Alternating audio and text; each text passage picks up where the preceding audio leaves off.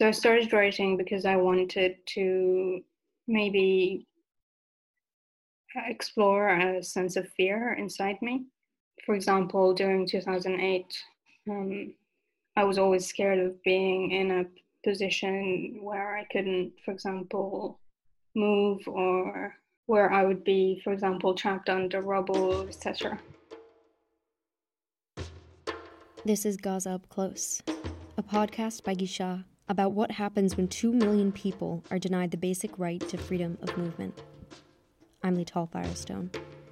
That was Lawan Yadi, who works at a leading mental health NGO in the Strip. And I wrote in English because I wanted more people to see that experience, not just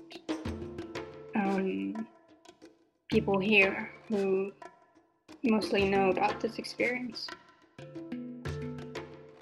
And later I wrote about my personal experiences because I know that a lot of people don't know what exactly we go through, not just on the narrative level, but on the emotional and psychological level. She described to me the anxiety of sitting through an exchange of rocket fire and airstrikes between Hamas and Israel. Lawan told me that the way she copes with this fear is by sharing her experiences online with people outside of Gaza. I think activism and writing are both very personal, and when you're an activist, or when you're fighting for something, it has to be personal because you believe in it, and a lot of the time you live it. She said the power of a personal story is that it transcends the barrier of a screen. People are often bombarded with news about numbers and explosions and statistics and stuff like that, and you rarely get our voice there. And our voice is not just the voice that is demanding equal rights, it's also a voice that has been through a lot and is going through a lot. Lawan said using online tools to share her experiences is one of the few ways Gaza residents can advocate for their human rights internationally, since most people are not permitted to travel outside the Strip. Only Gaza residents who meet Israel's stringent criteria for movement to and from the Strip are eligible to submit a request to receive an exit permit, which is not always granted. Under current conditions, people are only allowed to visit family outside Gaza if they are first-degree relatives who are getting married or are dying or deceased. People who engage in trade can apply for permits, but the vast majority of those who get them are men. Medical patients in need of life-saving care can apply for permits only if the care they need isn't available in the Strip. While Lawan and other activists in Gaza use their platforms to advocate for freedom of movement, policy change is crucial to granting Gaza residents the freedom they deserve.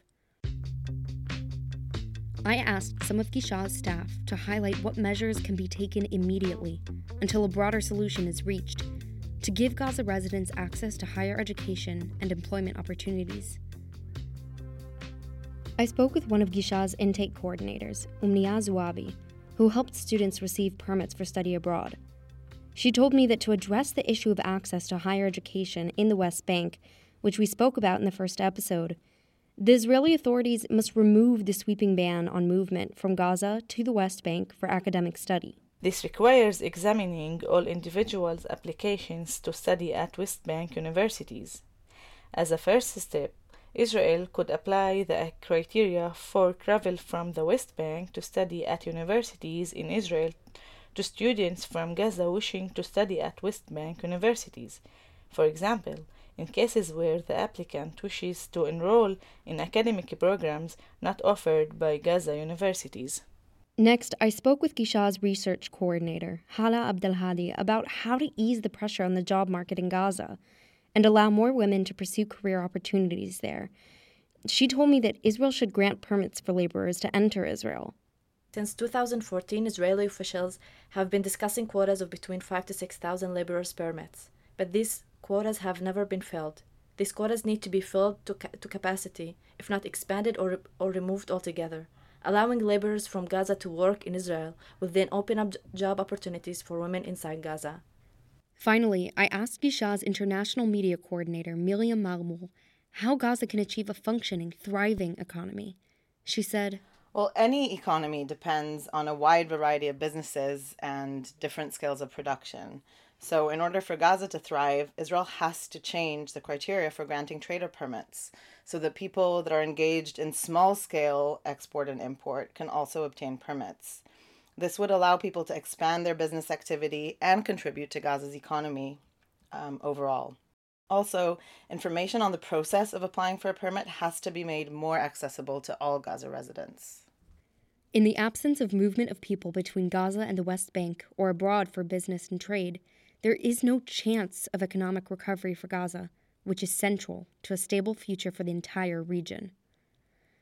Israel must recognize the legitimate needs of businesswomen, students, and women working in civil society organizations in Gaza, and allow them to travel abroad and between the two parts of the Palestinian territory.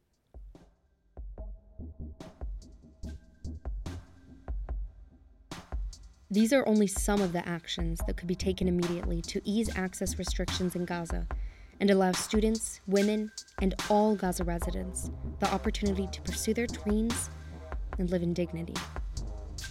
Thank you for listening to Gaza Up Close.